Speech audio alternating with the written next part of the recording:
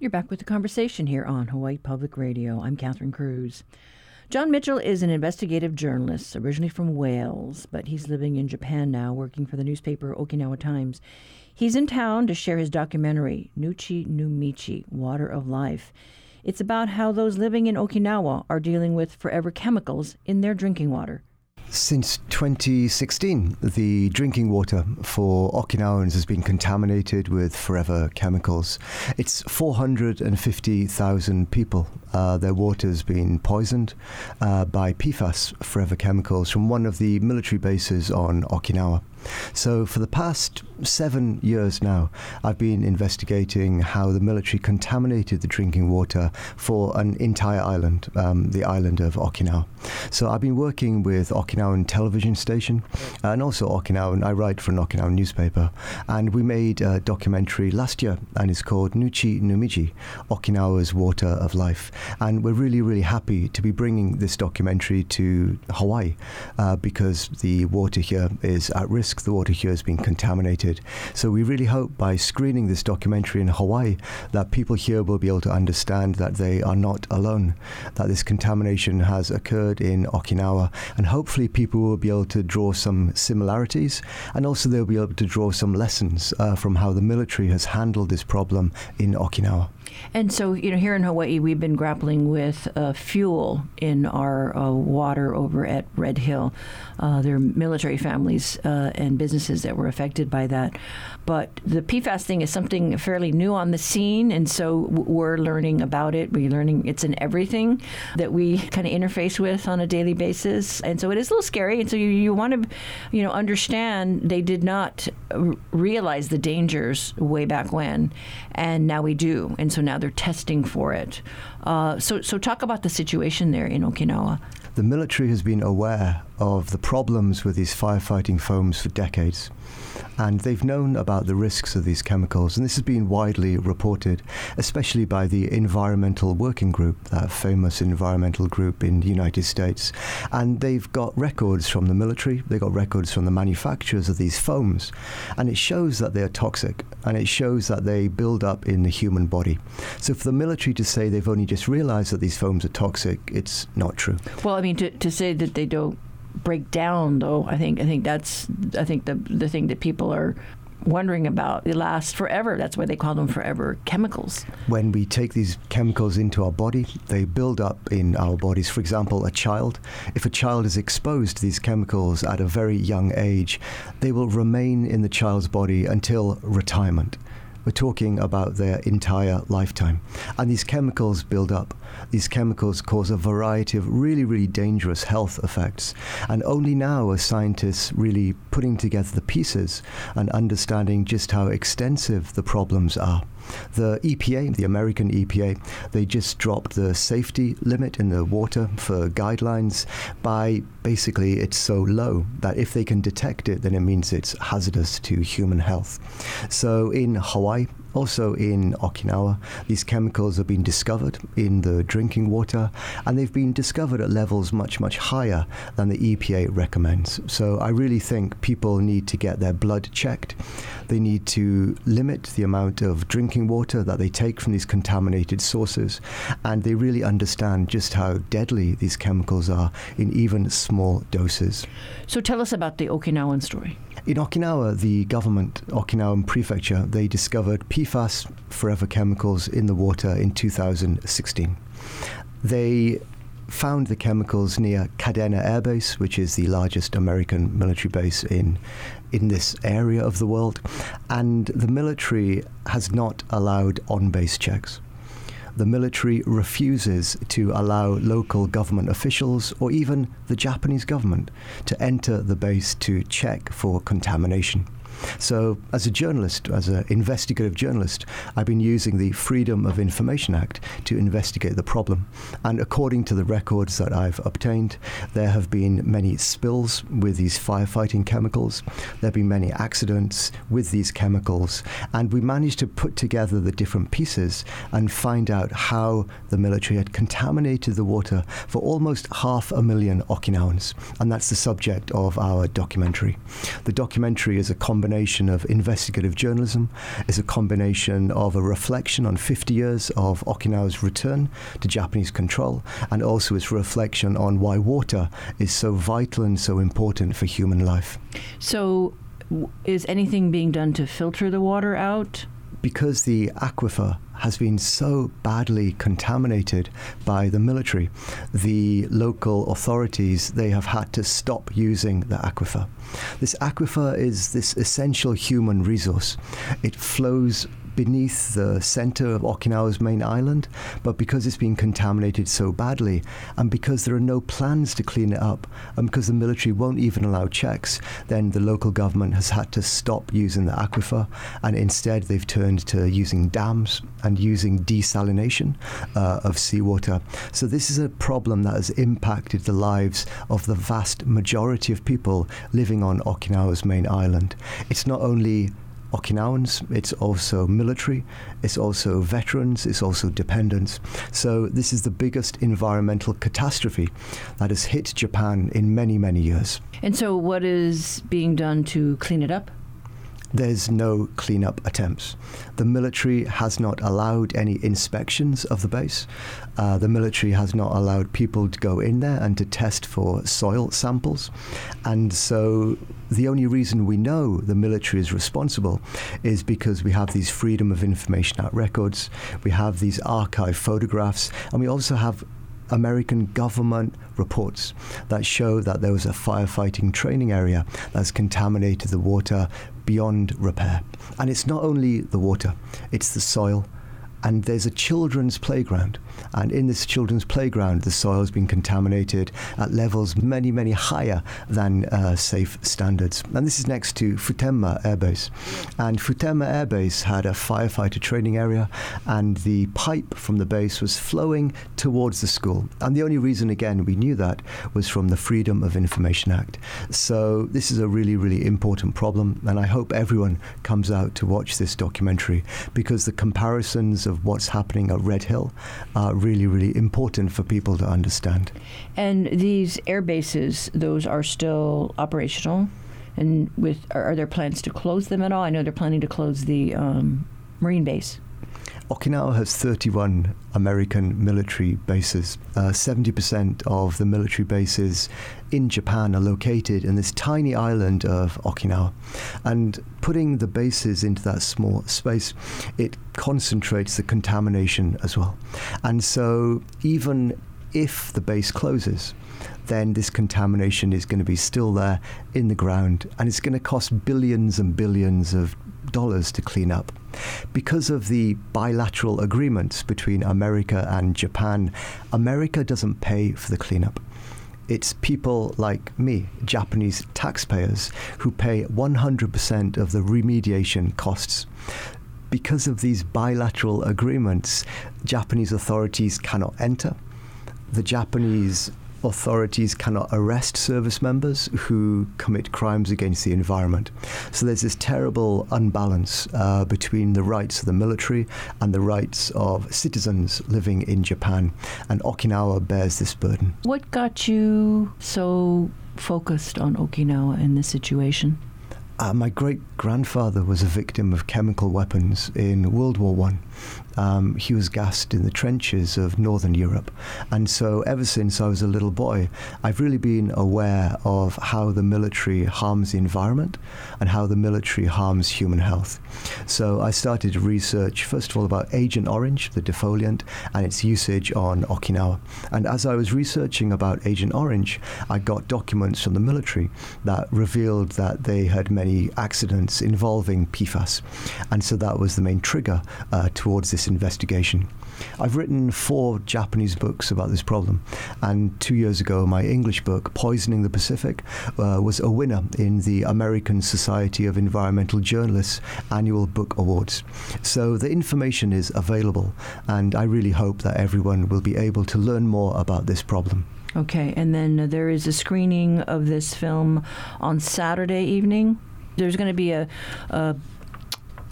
discussion afterwards with the Board of Water Supply officials, as well as the water protectors, the local group here. I think this is a good opportunity to create dialogue between different groups. After the showing of the documentary, then there'll be many different people talking about these issues, including from the Water Board, including from local communities, and hopefully everyone will be able to see the similarities and we'll be able to teach each other about these problems. And if folks are not able to attend this screening, will it be available online anywhere? Or we are hoping to release it more widely later in the year. At the moment, we're entering into film festivals, but then in the new year, it should be released. That was John Mitchell, investigative journalist who is in Honolulu to screen a film he co-directed entitled Nuchi no Miji, Okinawa's Water of Life. A discussion about water contamination in Hawaii will follow. That free event will be held at the Church of the Crossroads in Mo'iliili Saturday night starting at 6 p.m. Look for links on the conversation page of our website later today.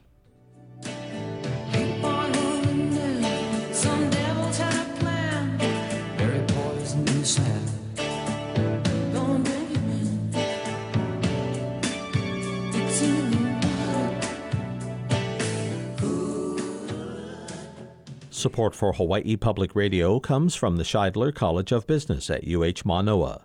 The next virtual info session for the 2023 Executive MBA is March 21st, scheidler.hawaii.edu/events. Each week, New Dimensions explores the social, political, scientific, environmental, and spiritual frontiers with some of today's foremost social innovators, thinkers, scientists, and creative artists. Hello, I'm Mark Gober, author of An End to Upside Down Contact. Next time on New Dimensions, I'll be talking about research of reported interactions with UFOs, aliens, and spirits. Beginning Sunday morning at 11.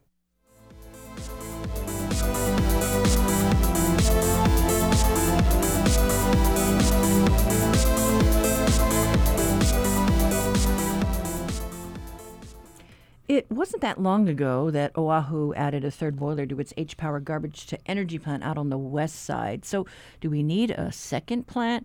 Well, there's news of a bill to look at building a second facility, but the city says it didn't ask for it.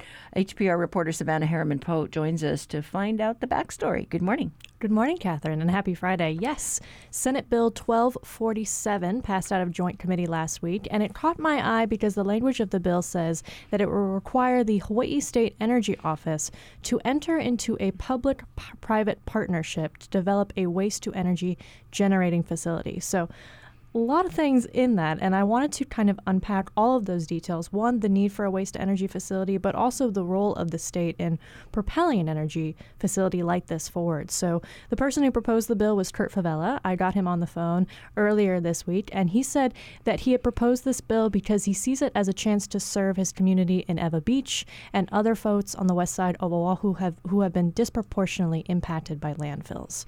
He pointed to the negative health impacts of living in close proximity to dump sites. We know that can adversely help people's health outcomes and length of life.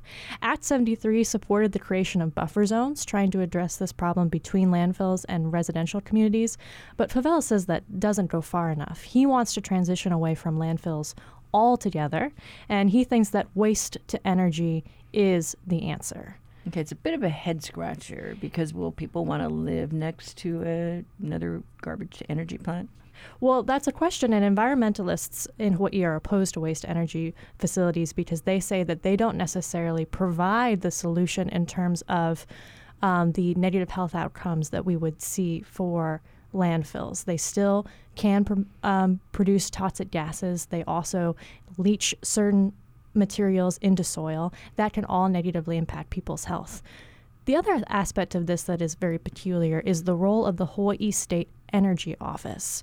So the Energy Office is a state organization that works to promote renewable energy and the state's green goals generally. It has never entered a public-private partnership in order to promote one specific project, be it a waste energy facility or anything else. And in testimony in front of the companion bill, which was actually deferred in the House, Henry Curtis of the Life of Land pointed out that there might be some sort of ethical conflict if the state energy office had to advocate on behalf of a specific bill. It might erode what we see as a firewall between it and the Public Utilities Commission when it is trying to keep consumers in mind more generally in terms of energy goals. So I spoke to Mark Lick, he's the Chief Energy Officer, and he said, that might be a fair comment.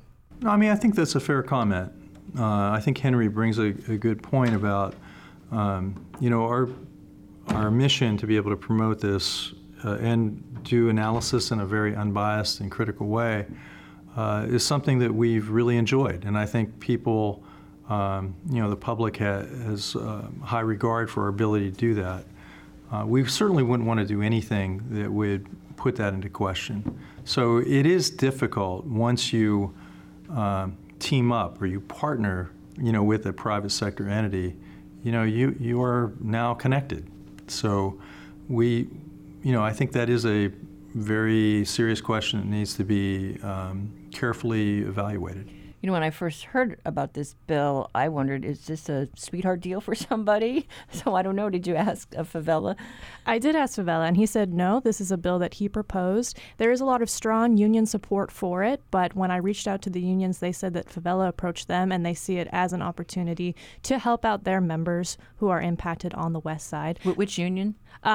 Predominantly the Iron Workers Alliance, as well as I think that there's 6 unions in total that came to testify in person on behalf of the Senate bill. The other thing that Favela said is that he doesn't have a developer in mind yet. He wants to see that there's state support for a waste energy facility before he starts to approach people who could actually turn this project into a real thing. But that raises another question. Do we need another waste energy facility? Do we need the real thing? It was remarkable to see that H-Power in its testimony actually opposed this bill. They said, while we appreciate you acknowledging that waste energy is valuable, we don't think that there's another power plant. And the Hawaiian Electric Company said, hey, H-Power as it is having trouble meeting its requirements in order to meet its power purchase agreement standards. So Mark Lick also responded to that and just the general role of waste energy on Oʻahu. Certainly in Oʻahu, we know that H-Power, has constantly called for more feedstock, and we simply don't have enough. So, many times these things are really driven by demand and demand of the resource and ways to effectively use it and convert it to in this case, energy. So I think we have questions about that as well. So I don't think it's a perfect solution, but, I'm glad that we're having the discussion. Yeah, it's interesting, but still a head-scratcher. It's certainly a head-scratcher. And H-Power was kind of grandfathered into our understanding of what renewable energy is, but it's hard to say whether or not waste energy is the right solution for a number of reasons for the challenges that we're facing and the green energy goals that the state has. Yeah, and my understanding is that DLNR was initially named in this bill because they were looking at DLNR lands, but they don't really support it either. Yeah, DLNR said, we don't know exactly what our role would be in this, and so that was stripped from the amendment in the bill. All right. Thank you so much, Sabrina. We've been chatting with HPR's Savannah Harriman-Pote. You can read more on this issue on our website, hawaiipublicradio.org.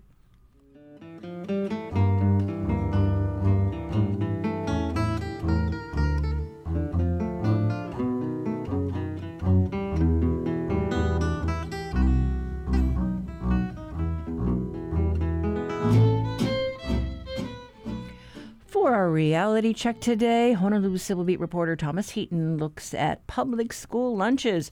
Should we be moving toward a centralized kitchen? Good morning, Thomas. How are you doing? Good morning. I'm doing well, thank you. Thanks for having me. Yes. Well, it's almost lunchtime. But so this concept of a centralized kitchen, it's interesting because, right now we have, various districts and certain schools act as kind of like a hub, right? And they create the lunches and then they farm it out to schools in that area. But a centralized kitchen.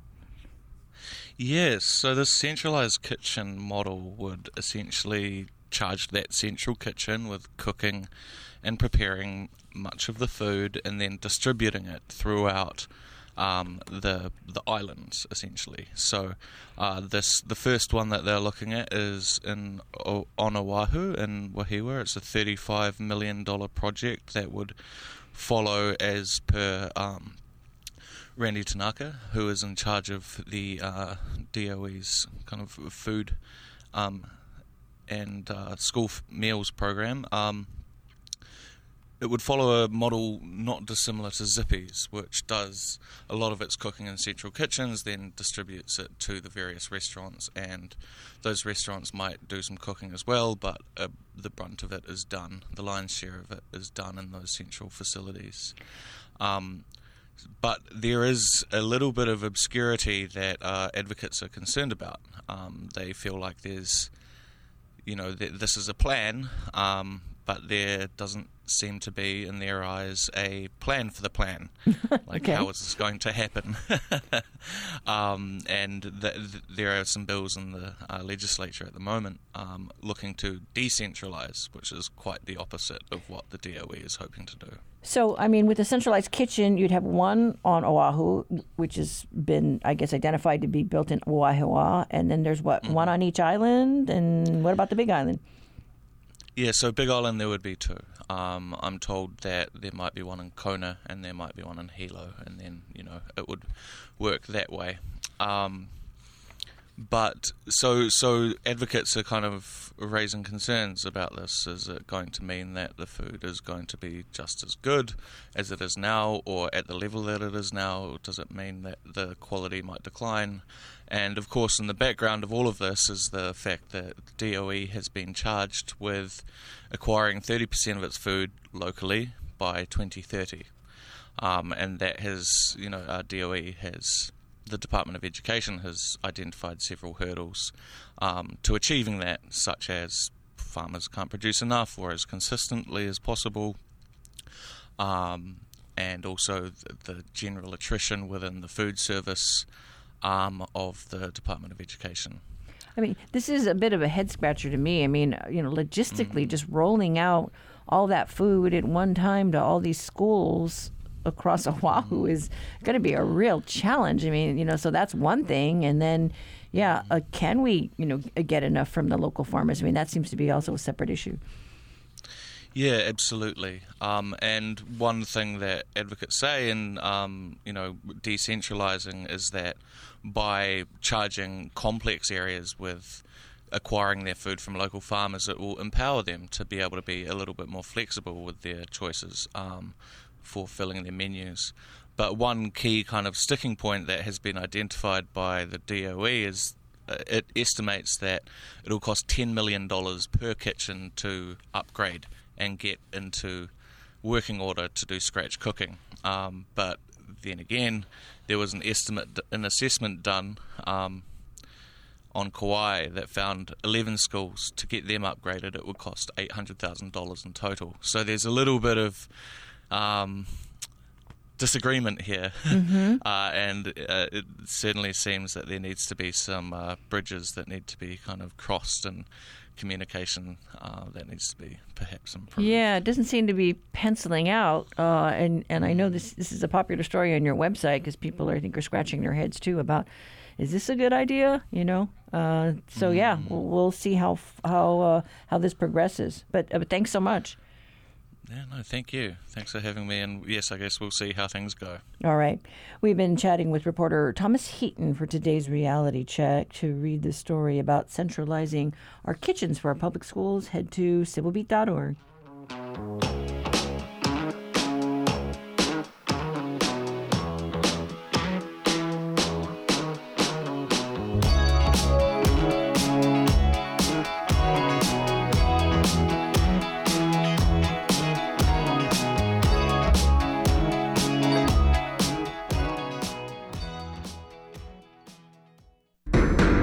On the next Fresh Air, we remember two accomplished performers from different fields. Sharp-witted comedian Richard Belzer, probably best known for playing the dramatic role of Detective John Munch on several TV series, and Major League catcher and Hall of Fame broadcaster Tim McCarver.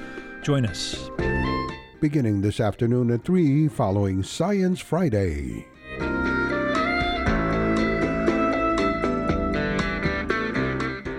Support for the conversation comes from the HPR Local Talk Show Fund, which helps Hawaii Public Radio sustain and grow its locally produced talk shows. Mahalo to contributor Ulupono Initiative.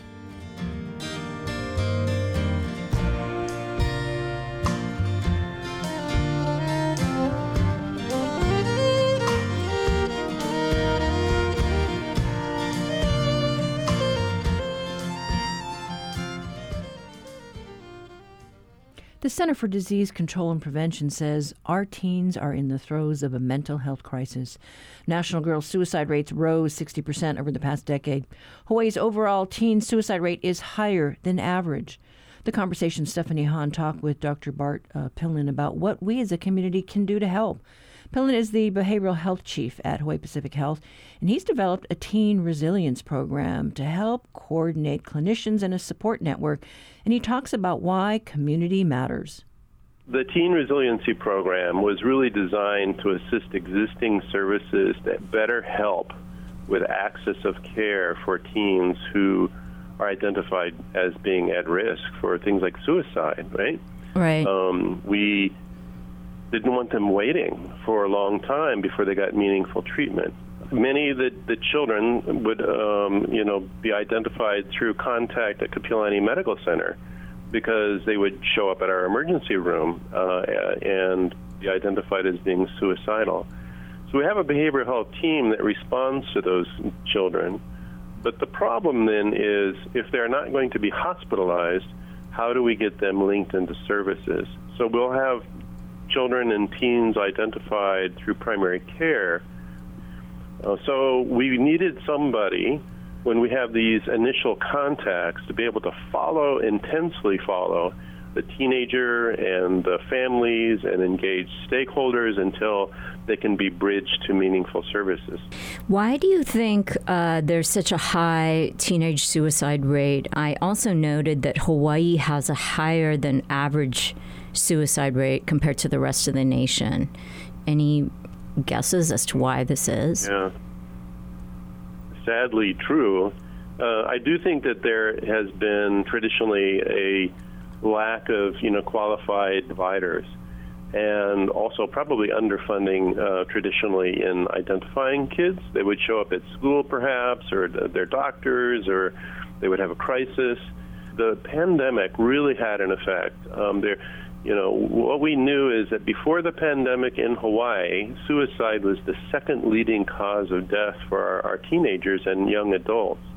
When the pandemic impacted daily routines, social contacts, healthy family functioning, it wasn't just the teens suffering, of course. There was their families, and all sorts of other psychosocial kind of concerns began to arise and really make life harder for teens.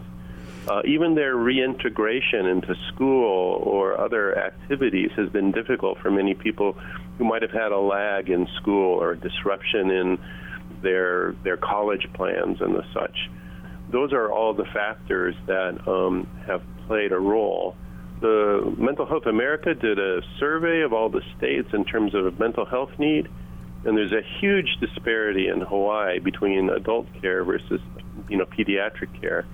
We rank 49th out of 51 states or territories in our nation for youth who need treatment but who do not get it. And we're at the 50th rank out of 51 for consistent treatment for kids who really need it. Right. And what do you think are some of the causes for this? Why are we ranked so low? Is there economic situation that we're all facing in this state? Is there a cultural outlook upon asking and receiving mental health care? Why are we, ranked 50th? This is pretty terrible. Yeah, it is. It's really terrible. It's a crisis, in fact. I think we have a lot of concerned folks, but probably not enough providers and people embedded in kind of key gatekeeping roles. Like the schools have been doing a lot more to focus on this, and the Department of Health has initiated some programs specifically for teens. Unfortunately, we've underfunded treatment for kids, and so they have gone unnoticed, really. In addition, we've had this huge gap between the need and the providers. And many of the people who we train, for example, at Kapiolani Medical Center, we're a site for training child psychiatrists, child and adolescent psychiatrists. And if they stay, that's wonderful, but many of them will return to the continental United States because they can pursue careers outside of Hawaii that are much more lucrative for them. Brain drain and lack of providers, and meanwhile it's Alice families have increased over the pandemic tremendously. Those are families who are basically one paycheck or one expense away from, financial catastrophe. And so you will find that those are the families with food insecurity or insecure, living arrangements. If their car breaks down or they lose a job or somebody gets ill, then it's going to affect everyone in the family, and they'll be more at risk for things like homelessness or not enough food in the household or school disruption. What are some signs to look for if your child is potentially suicidal? Well, that's an excellent question. I think that if every parent, I think, understands their children's baseline, what they usually like to do and, how engaged they are in activities like at school or social activities. So if you have a youngster, a teenager who's kind of robustly involved with school activities, sports, they have a variety of friends, that's great. If that gets disrupted, their grades go south. They kind of back away from school issues and procrastinate too much and get failing grades. They start to withdraw, not just from friends, but family members as well, getting way behind in their schoolwork, absences from school, social conflict, peer conflicts, those sorts of things. If you see outbursts of frustration or sadness or tearfulness and lack of communication, those are the early red signs. But a lot of times, people will just frankly say, I feel like dying, and families need to take that very seriously. If you can intervene before that happens, that's great. But do not take lightly anybody saying that they wanted to harm themselves or they wish they were dead or that their life is worthless. That's when a parent should respond and get some evaluation from their medical provider. They could call their insurance for resources. They can even call emergency hotlines that are set up to provide access to care for families. Are there other programs that are like this, sort of intervention resiliency programs that exist in other states? Is this modeled upon another program that has been tested, or is this something that we're innovating here in Hawaii? So way back in the 1980s, there were programs called assertive community treatment teams that would identify people who are at risk in the community. So instead of coming to the hospital or a clinic, they would send out mental health workers who were trained to identify people at risk, whether it was substance use or, suicide or chronic mental illness, and intervene. Those programs had a very good track record in the community mental health literature. What we're trying to do here, of course, is to implement something similar so that when we have a contact in a medical center, whether it's the emergency department or primary care, then we can follow that family immediately so that they don't have to wait for 3 months before they see a psychologist or a psychiatrist, right? Right. This is where the kids are at greater risk. Recently, in Massachusetts, there's a hospital that implemented basically a team of people to intervene. And instead of hospitalizing teenagers psychiatrically, they gave them the option to be involved with a team that was community-based like this. And they have been very successful in diverting patients from long boarding stays in the emergency department or psychiatric hospitalizations that are very costly. It's modeled on those sorts of programs, which are well-researched. So what you're talking about really is an attempt to build community within the context of providing and looking out for our young people. So what we're really facing is an erosion of community, and this program is supposed to ideally help rebuild it. Am I right? Yeah, it does. That's a great way to put it, Stephanie, because it's really about bridging services and getting people who usually don't communicate to talk about this teenager, right? Mm-hmm. You know, so that it's not fragmented or siloed care. So do you think that there's more of an awareness of suicide and teenage depression, and people are becoming more vocal about it, or is it actually rising rates? It's definitely rising rates, so I think people are noticing it more. You know, I give credit to teenagers and other folks, young adults, who are a lot more open, especially on things like social media, about saying, hey, this is a problem. I'm depressed, or I worried about my friend who is suicidal. Look at the people you have contact with, not just your kids, but your children's friends, for example. Look at the organizations, whether it's a sports team, a school, a church. If you have concerns about any of the youth that we're responsible for, act on it. You know, call your pediatrician, for example. You can call Hawaii Cares Line, which is a Department of Health 24/7 line where you can get consultation and consult with people. Don't sit on your hands, because that paralysis of analysis can just make it worse. And from a teenager's perspective, that isolation is only going to be magnified if we just don't respond because we don't know what to do, right? So it's better to talk about it and to build into those community organizations as well a responsiveness to this. That was Hawaiʻi Pacific Health's Chief of Behavioral Health, Dr. Bart Pillen, speaking with HPR's Stephanie Hahn about Hawaii's mental health crisis and what steps we can take to assure that teenagers obtain the help that they need.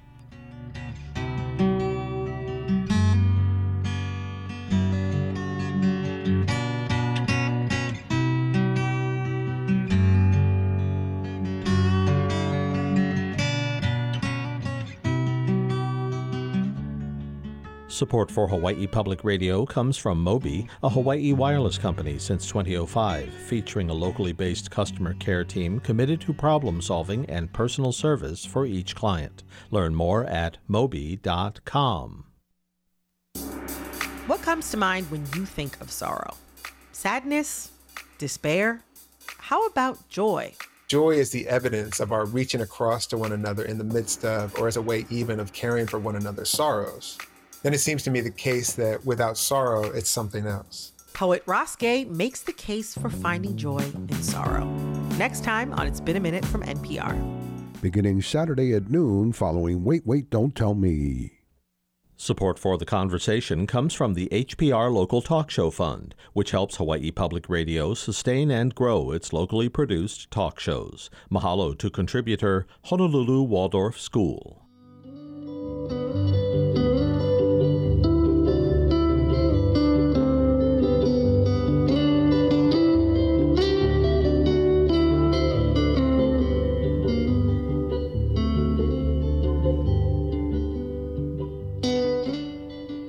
State lawmakers are considering a bill that would increase the annual tax credit to attract more movie and television productions to film here in the islands. Meanwhile, Hawaii's film industry continues to look at ways to increase acting opportunities for Native Hawaiians. Hollywood has had a presence here for more than 100 years, but the on-screen opportunities for Native Hawaiians, Kanaka Maoli, have remained limited. Jason Momoa's upcoming TV series Chief of War is the most recent major production to dramatize a story from Hawaii's history. But when Maori actors were cast in the majority of the main roles, many Hawaiians took to social media to vent their frustration.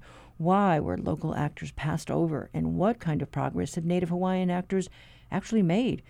The Conversation's Russell Subiano sat down in our studio with Hawaii State Film Commissioner and Native Hawaiian Donnie Dawson and Emmy-winning casting director Katie Doyle. We start with Dawson. I'm always saying that there are so many elements that come in to play when you are talking about a film or television production. So many layers and so many junctures for things to change or go awry, that it is nothing short of miraculous that you have a wonderful finished product at the end of the day. I think, and I'm going to let Katie talk about specifically on the casting issues, but a couple points I want to make. One is that there was a very challenging element at play at the front end where it became very clear that due to limitations, size of budget and limitations on our existing tax credit program, that they were going to have to film a significant chunk of the project in Aotearoa and New Zealand. And because of that, that could have come into play the actors that they were going to be looking for, because obviously you've got to maintain that continuity for characters here, whether they're filming here or they're filming there. The other point I want to make is that Hawaii, Kanaka Maoli are ancestrally connected to the Maori very, very closely. And the idea that our cousins, our ancestral cousins, so to speak, are going to be playing roles that are Kanaka roles is something to be considered. And then on top of that is just this idea that as Polynesians and indigenous people, we are very sensitive to each other's stories, and we are very protective of each other's stories. And I think it can be said that the Maori people, they took this kuleana, if you will, of taking on these roles for a very specific Hawaiian story, because they knew that that wasn't their story. But I like to look upon it as more of a partnership with them, and the fact that it wasn't that Hawaii lost the entire project to New Zealand, it was the fact that they were going to assist us in telling this story in the most authentic manner possible, so that at the end of the day it would be something that Kanaka Maoli could be proud of. And then finally, just the idea that Hawaii is not as developed a jurisdiction as the country of New Zealand is. And it's important to remember we are a state, and we aspire to take on a lot of what New Zealand has done in their film industry and how they are elevated the industry, particularly in their indigenous community. So for me, it's a teachable moment. It's a teachable moment for our government to say, hey, you want to play with the big leagues, we're going to have to up our game. From my perspective, it also seems like the New Zealand film industry is like a big brother to the Hawaii film industry. Much. And we can learn a lot, right? Very much. From like a boots on the ground level, Katie, what is involved in casting that the general public may not know about that factored into this decision and some others that have happened in the past? This was such a ginormous project, and we recognized the responsibility we would have prior to coming on board. First and foremost, I want to say that you never can win an argument on the internet. Mm-hmm. This is what we advise everybody about. And, you know, we're human, so you want to respond to things. But I think it's completely understandable how there was some animosity and hurt feelings, because it is such a real story. And whenever you're basing something on history, the emotional level is off the charts. You cannot comprehend the number of pieces of correspondence with pages and pages of history that people were submitting to us. And I also want to say that each and every one of those was read. Each and every one of those was forwarded to producers, director, writers, etc. The responsibility was felt on all levels of production, something that I think our local talent pool didn't know is that we worked on this show for over a year and saw and auditioned and read and spoke with literally hundreds and hundreds of Indigenous Hawaiian people. So I think that was the first level of maybe a miscommunication or misunderstanding. This came to us from, one person's vision and dream that we all know. And felt very strongly about it. So in terms of the process and how some of these roles didn't go to some people who felt they either deserved them or knew people who deserved them, I can almost assure you that if it was somebody who's been in the acting community, they were seen, they were heard, and in some instances called back for numerous sessions with not just the casting director here, but the casting director, a fabulous woman named Denise, who has done A-list movies, and the production team, writers, directors, and the person who conceptualized the project. So that's a backstory that most people don't know, and it still won't make them feel better that they didn't get a role.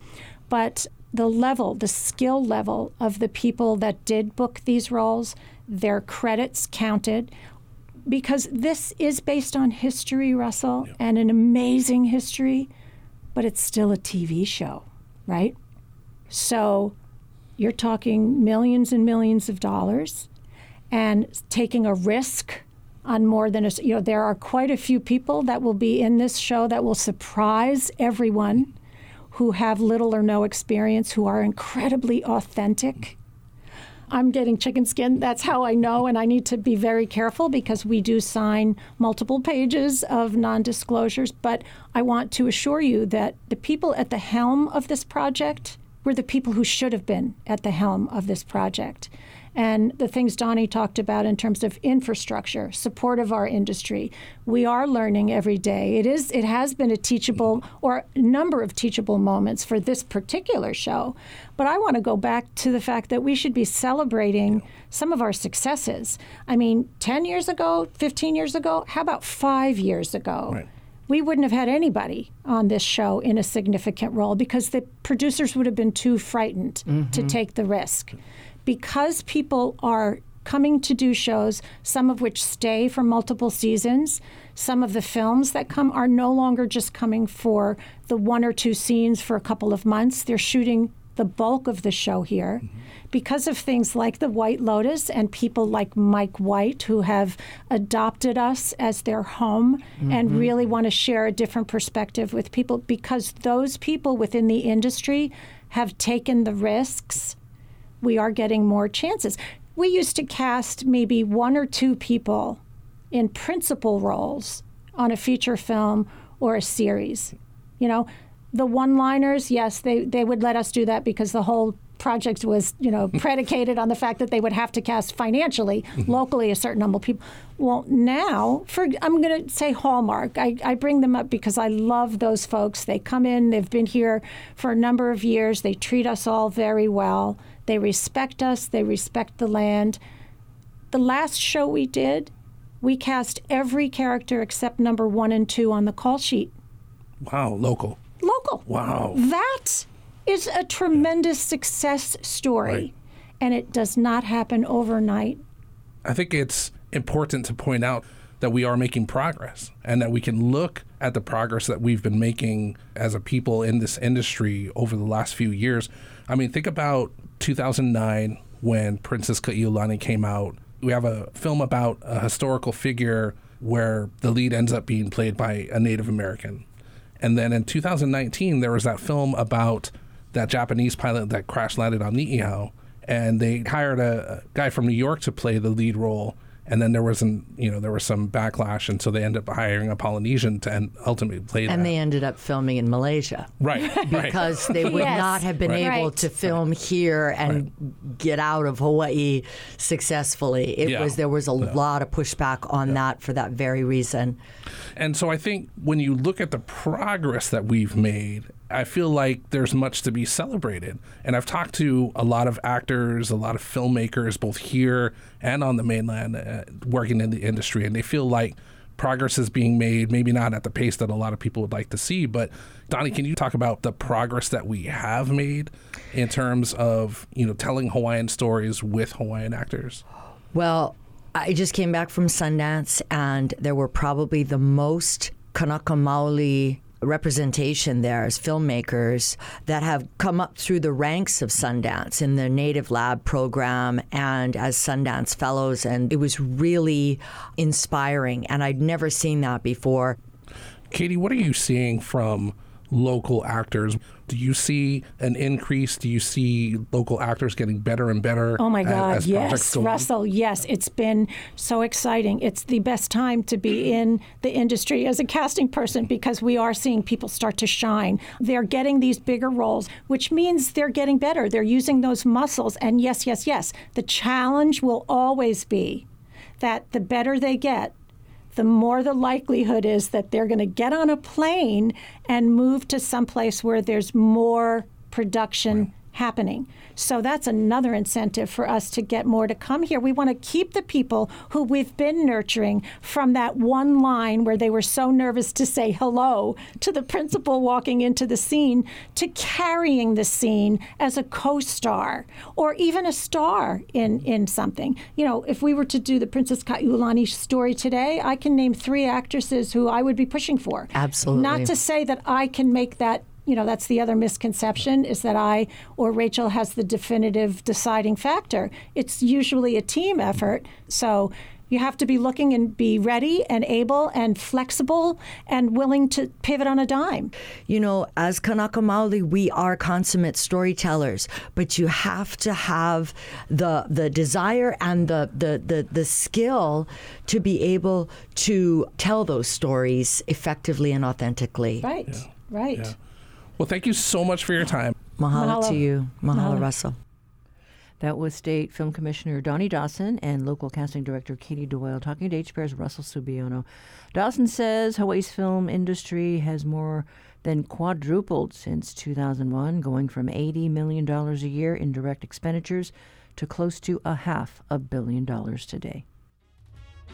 I know I put my heart into it every chance that I get. So rhyme spitter, go getter with a Polynesian twist. Work hard for my queen and the both of our kids, so I can build a better future for us like my father did. Yo, time is only borrowed, don't ever take it for granted. Stay true to your roots, gotta keep your feet planted. You don't wanna wander off, end up paying the cost. And so many good warriors, lives we've lost, and I'll be sitting reminiscing about the time. Well, that's it for this Aloha Friday. Coming up next week, we learn about those forever chemicals lurking in our landfills. Plus, Hawaii's first stand-up comic, Andy Bumatai, talks to us ahead of his first tour in years.